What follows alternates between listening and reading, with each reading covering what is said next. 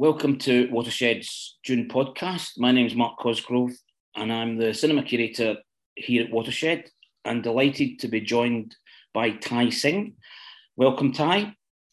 Thanks, Mark. How you doing? Yes, good.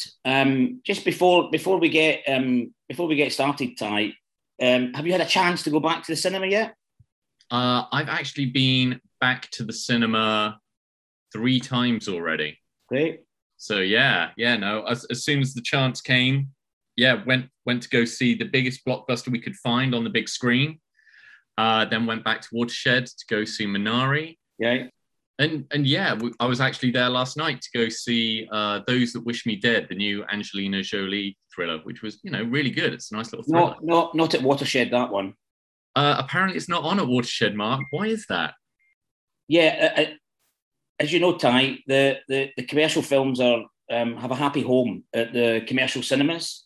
And of course, what we're trying to do at Watershed is get more of those smaller films. Minari that you mentioned, which of course won the Oscar for the best supporting actress, and it was great that a kind of small niche-ish film should get recognised in such a way, and it's such a lovely film.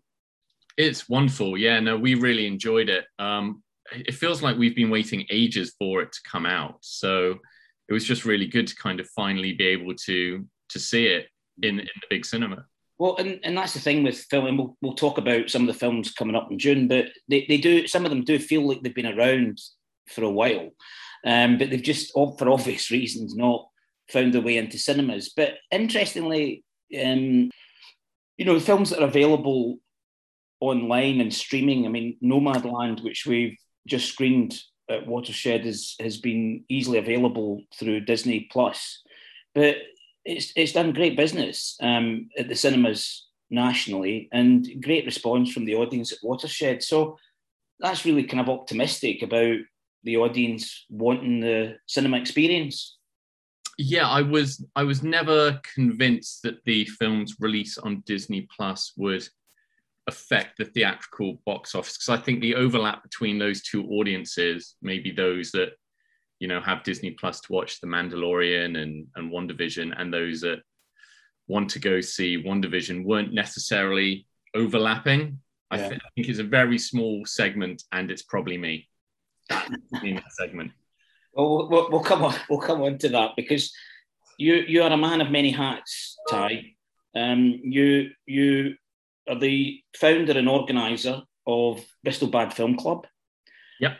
Of which an acronym is fantastic, and for those that are wondering what BBFC is, I think you will have seen it when you go to watch a film, and it's the film certificated by the British Board of Film Classification, but there's also another BBFC, which is Bristol Bad Film Club. So you founded that, which has been running for a good few years now. You're also a published author. Your book Born to be Bad, looking at those villains in popular cinema, was published a couple of years back, and also you lead on the new release strategy for the Film Hub network, for the Film Audience Network from the Film Hub Southwest, which of course is based at Watershed. So we'll talk through those. You can put on those hats. Sure. But just to start with the Bristol Bad Film Club, so how did that come about?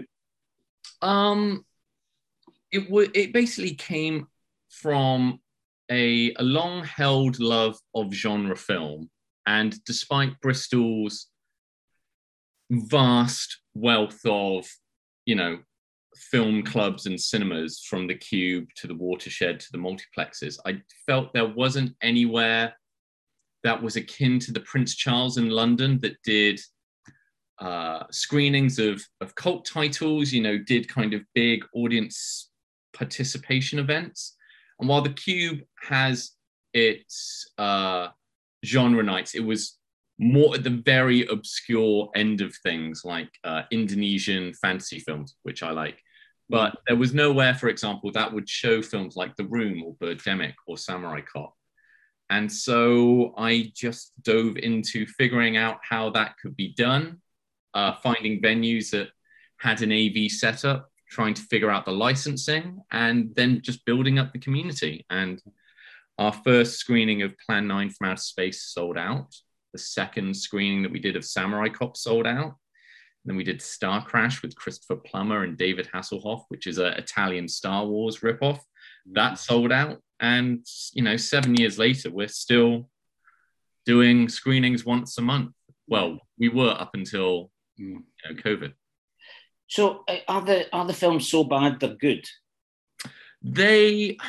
That was originally what it was to start with. It was films where the filmmaker clearly had a passion for the subject matter. They just generally didn't have the talent to see it through. So there were films like The Room, which The Room is the embodiment of that, isn't it? The Room is the embodiment of that. But then we've also shown films like Raw, which is Tippi Hedren's passion project that she made with her husband and children. And that is them getting chased by 30 lions and tigers. And that's not a bad film. It is the craziest film you'll ever see, and you can't believe it was made. So we've kind of evolved from not just bad films, but some of the unique takes in cinema that you wouldn't really see anywhere else. But the thing about The Room is that it was really it became participatory, didn't it? I mean, there was a kind of, it is so bad it's good, and that the audience, were coming in on the lines, and sort of there was the famous teaspoon throwing, collective. There's a real participatory part of it, isn't there? That's, I think, what has kind of made the Bad Film Club a success, and why essentially I've put it on hold during COVID. We did a few kind of online screenings, but it is, like you said, all about participation of the event, people having a few beers, all laughing along with the madness that's unfolding on screen. And I just don't think that could be replicated on, doing streaming or online screenings. And you got to know Steve Zissou and Greg Sestero. Tommy Wiseau, and yeah, we've had them to Bristol a couple of times, and Tommy's the character that you think he is. Yeah. And then we've got to know Greg quite well. We had him back when The Disaster Artist premiered, and we did screenings at the Watershed with you guys. Yeah. And I've also gone around the country with him as his Q&A guy when he released, actually, no, that was when The Disaster Artist came out. But when they released their new film, Best Friends, we've had him in Bristol for Q&A events. So yeah, we've gotten to know them really well over the past few years. I loved The Disaster Artist. I thought it was a great sort of homage to that spirit that you said, that somebody's trying their hardest, but they just haven't got the talent, and it really did capture that. And I think in a way I prefer it to The Room. Yeah, it's weird, because I think it's kind of like why Ed Wood was such a success. Yeah. He's not a great filmmaker, but it is that passion for the subject.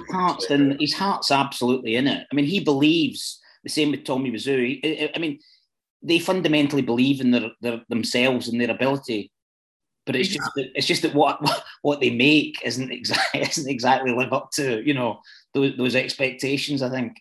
No, that's exactly the problem. So yeah, you just got to go with it. In the book, looking at villains and I mean, I guess it's similar kinds of films, or is it more popular cinema? You're looking at those people that are not obviously the heroes or the leads, but the people are on the kind of edges who crop up in so many different kinds of films in different places. It's really brilliant what you've done in terms of pulling together a kind of profile of them and giving them the platform that they deserve.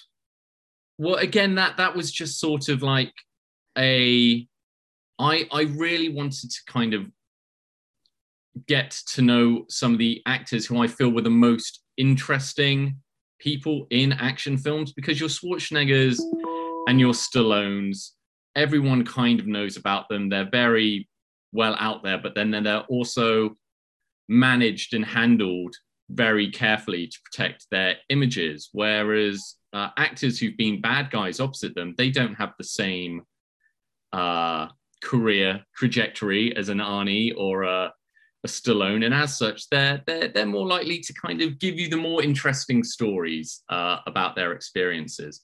So that is why I kind of sat down and decided to track down the likes of Vernon Wells, who plays Bennett in Commando, and British actors like Paul Freeman or David Warner, who've been in Raiders of the Lost Ark and Titanic. They are the actors who've kind of been there and worked with so many stars over the years, and their careers are so well established that they honestly don't care. They will happily just tell you, here's who was great to work with, here's who's a nightmare, here's where I had a great time. And that is kind of why I felt interviewing actors who've been bad guys in action films was a much more interesting take than the heroes. And also the bad guys are the best part of every film. Everyone knows that. Well, of course. I mean, I absolutely. There's nothing like a good baddie, as it were. And is the book's still available? Yes, the book is still available. It is out now on all big corporate websites. It's an American publisher. You can get it on their website. But what I would just do is order it in through your local bookshop. And the second part, a follow-up, came out last week. So Born to Be Bad Part 2 is also now out. Ah, fantastic. Great. Yeah. And is that continuing in that rich theme? It's continuing very much in the theme of the first one, in that I am interviewing actors who play bad guys, but this time it's the ones that I couldn't get the first time around. People like Robert Patrick from Terminator, and also Stephen Lang from Avatar and Tombstone and films like that. And these are actors that people say, oh God, I recognise them. I just didn't know. And then who they were really is. You say the focus is always on the stars, and these kind of what could be seen as bit players, as it were, are kind of not given the spotlight that they deserve. Yeah, exactly. They are very much character actors that are always there in the background, and their faces look very familiar, and you've seen them in half a dozen films over the years, but. Yeah, that's exactly who it is. Yeah. Well, thoroughly recommend getting the books and finding out some juicy stories from the sets and of some of those films that you mentioned. The third hat that you wear, Ty, is the one that I'm more familiar with as we work together on it, which is you work on the new release strategy for the BFI Film Audience Network, which is about supporting distributors to reach a kind of wider audience. And it's about supporting those, not those blockbuster films, because they will be able to reach the audience as they come with big marketing budgets. But it's the kind of smaller films and trying to work on the ground because distribution. I'm sure people know this, but if you don't, I mean, distribution is largely based in London. So you've got London companies that are putting films out across the UK and have very little contact with, on the ground grassroots communities. And the BFI Film Audience Network is a way of connecting those films distributors with the audiences. And new release is a way of doing it. So how have you been finding working on the new release, and what have you been learning in some of the kind of previous examples? Well, I think one of the first things I learned when I kind of came into the role, that coming from a city like Bristol, where we have such a wide film culture, is that, not all of the UK is like London, Bristol, or Glasgow. While there might be a big love for world cinema in these cities, that's not often the case because, audiences around the country don't often get the opportunity to see these films on the big screen. So what we do is we work with more rural venues, smaller venues in parts of the country that aren't major cities, and help them to kind of get these films shown to their audiences. Because a film like Nomadland, it will get lots of press and attention through the Oscars, but at the same time, it will be very hard to see it on the big screen if you don't live in a major city. So what we try and do is we help the smaller venues around the country show these films so audiences can enjoy them on the big screen. Mm. And one of the films that you worked on before COVID happened, that I thought was really brilliant example was Peanut Butter Falcon. You really got that film and why people should screen it, and this is sort of support. Just talk us through what the sort of partnerships were in that, and what happened with what cinemas could access and ultimately audiences. Well, for those who might not have seen the Peanut Butter Falcon, it was about a film about a drifter who teams up with a young boy with Down syndrome, and they travel across the country to fulfill the young kid's dream of becoming a professional wrestler. And the lead actor actually had Down syndrome, and it was a unique film because it wasn't an actor pretending to be disabled, which is so often the case in a Hollywood film. And as such, it was kind of a really heartwarming tale of, not letting anyone try and put you in a box. So we kind of teamed up with MenCap, that is the leading charity in the UK for Downs. And then we got them to do partnerships with cinemas around the country. We also partnered with venues to do more relaxed screenings for audience members that might be autistic or have Downs syndrome. And also, this is the case with Watershed. I think it was the first time that you guys had done relaxed screenings for audience members in that way. So it's where the lights don't go down all the way. The sound isn't as loud as it might normally be. And audience members that might not be used to sitting in a chair constantly for 2 hours are free to move around a little bit more. Mm.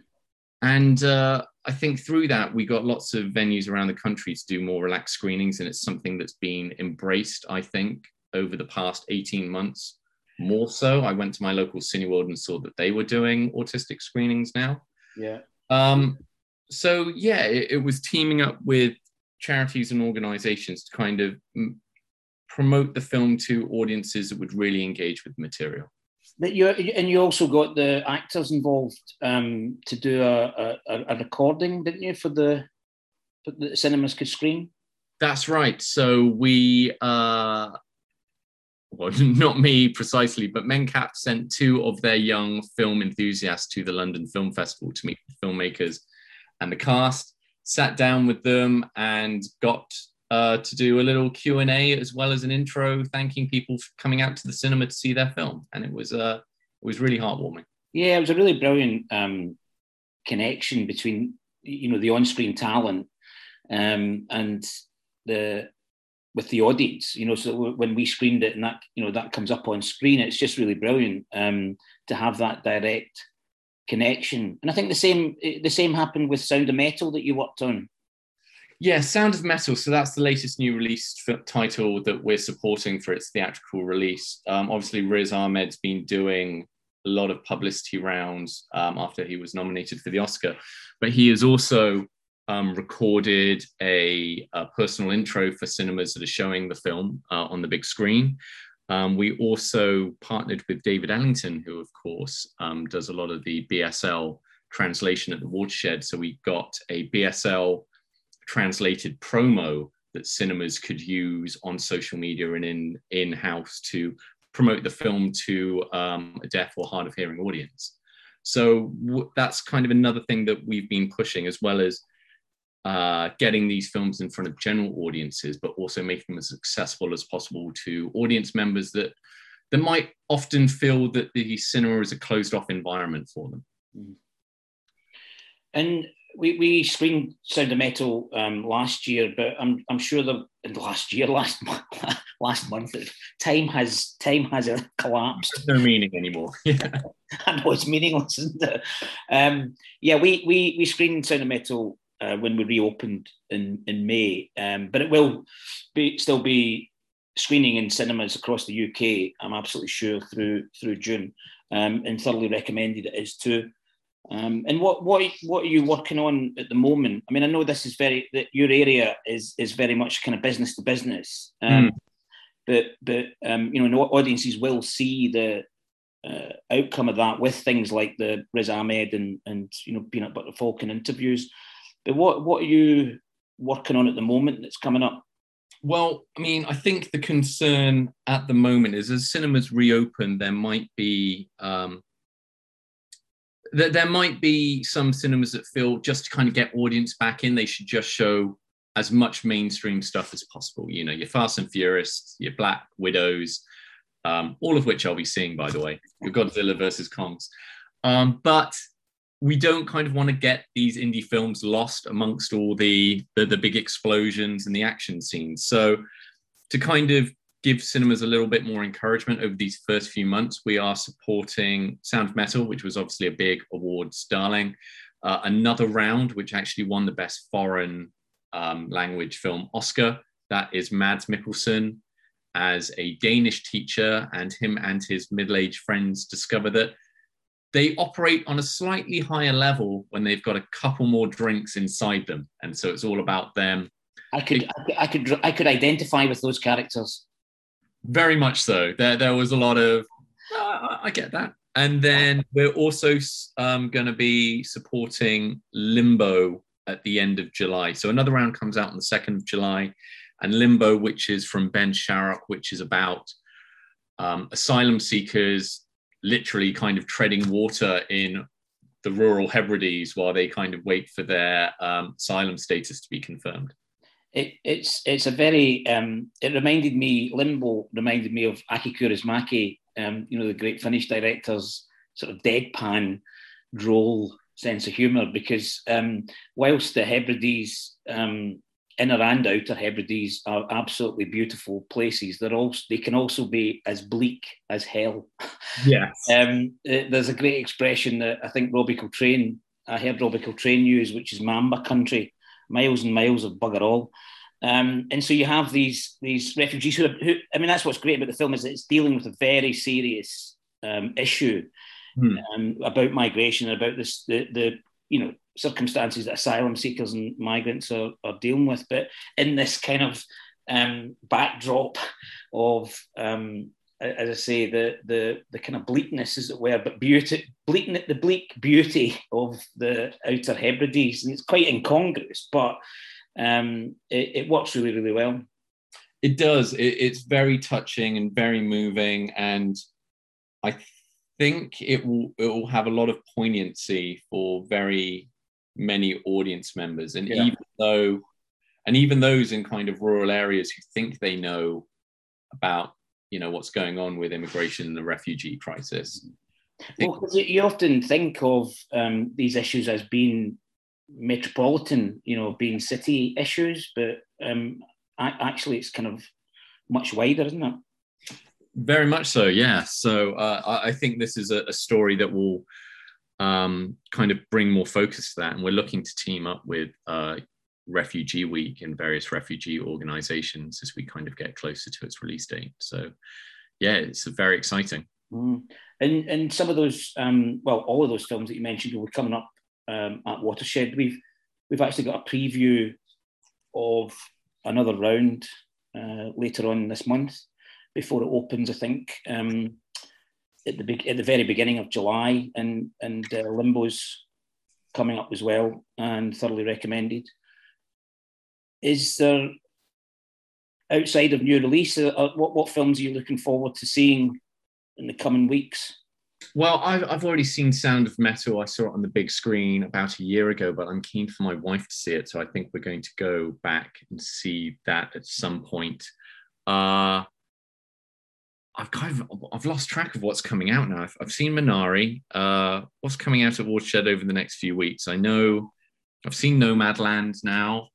Well, the one that I'm looking forward to seeing again actually is The Father. The Father was very good. Yeah, Anthony Hopkins won the Oscar, deservedly so, I have to say. I mean, I was a bit sceptical of it, the idea of it to begin with, and I thought that when it started, the first 15 minutes of The Father, and The Father is about the father who has dementia.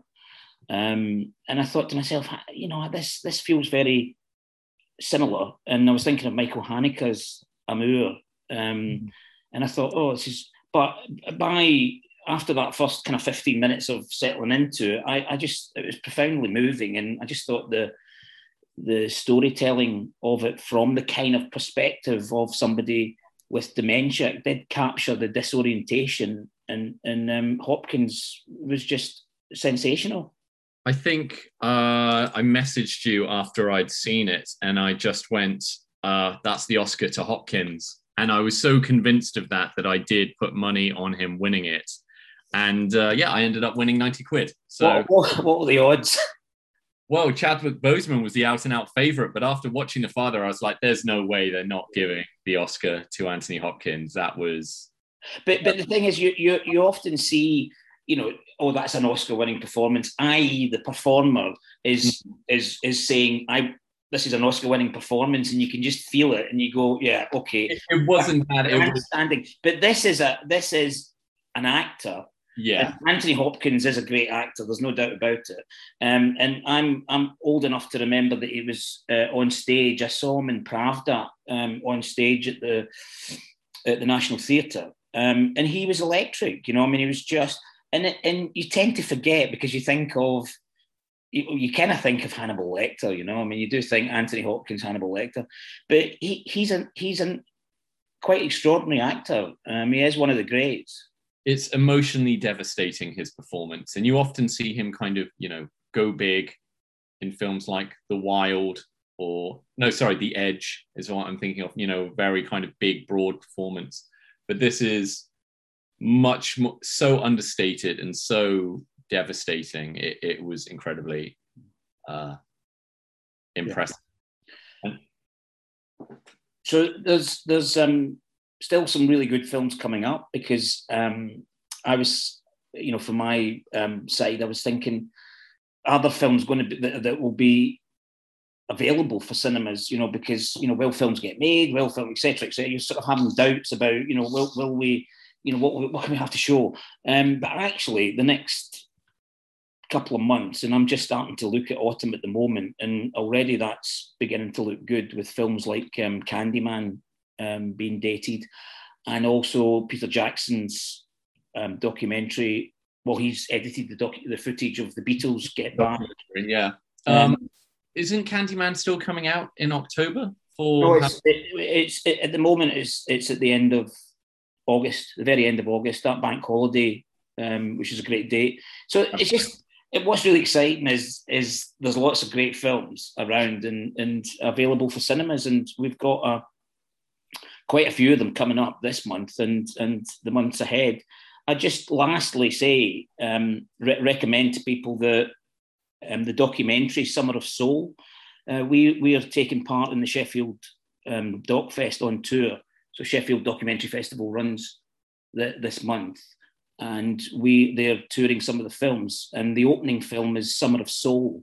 I don't know if you know it, but it's a documentary of a music festival that happened in Harlem in the 60s, just weeks before Woodstock. Okay. Happened. So Woodstock, everybody knows Woodstock, but here was this festival happening in Harlem of black music and arts, where Sly and the Family Stone, B.B. King, Nina Simone, nice, a host of people, James Brown, etc. Playing in Harlem, and it's an absolutely extraordinary gig, and it's an amazing film because it really just captures the style, the energy, the music that was happening in Black America in Harlem in the 60s, and a kind of real counterbalance, as it were, to the Woodstock story. So really looking forward to that when it happens as part of the Sheffield Doc Festival. It feels like the perfect summer film. And I know that there's this kind of idea that during the summer months, it's a fallow period for indie cinemas. But I think post-COVID and with the amount of films that are coming out over the summer months, like Limbo and Another Round, it's probably going to be the busiest we've seen it in a long time. I think so, and I also hope so. Yeah. But all I will say, and I'll just end on this one, is Wong Kar-wai restored, back in the cinemas, August. Nice. More soon. Anyway, that's all for this month, and thank you very much, Ty. Oh, you're welcome, Mark. I'll see you back in the office. Great.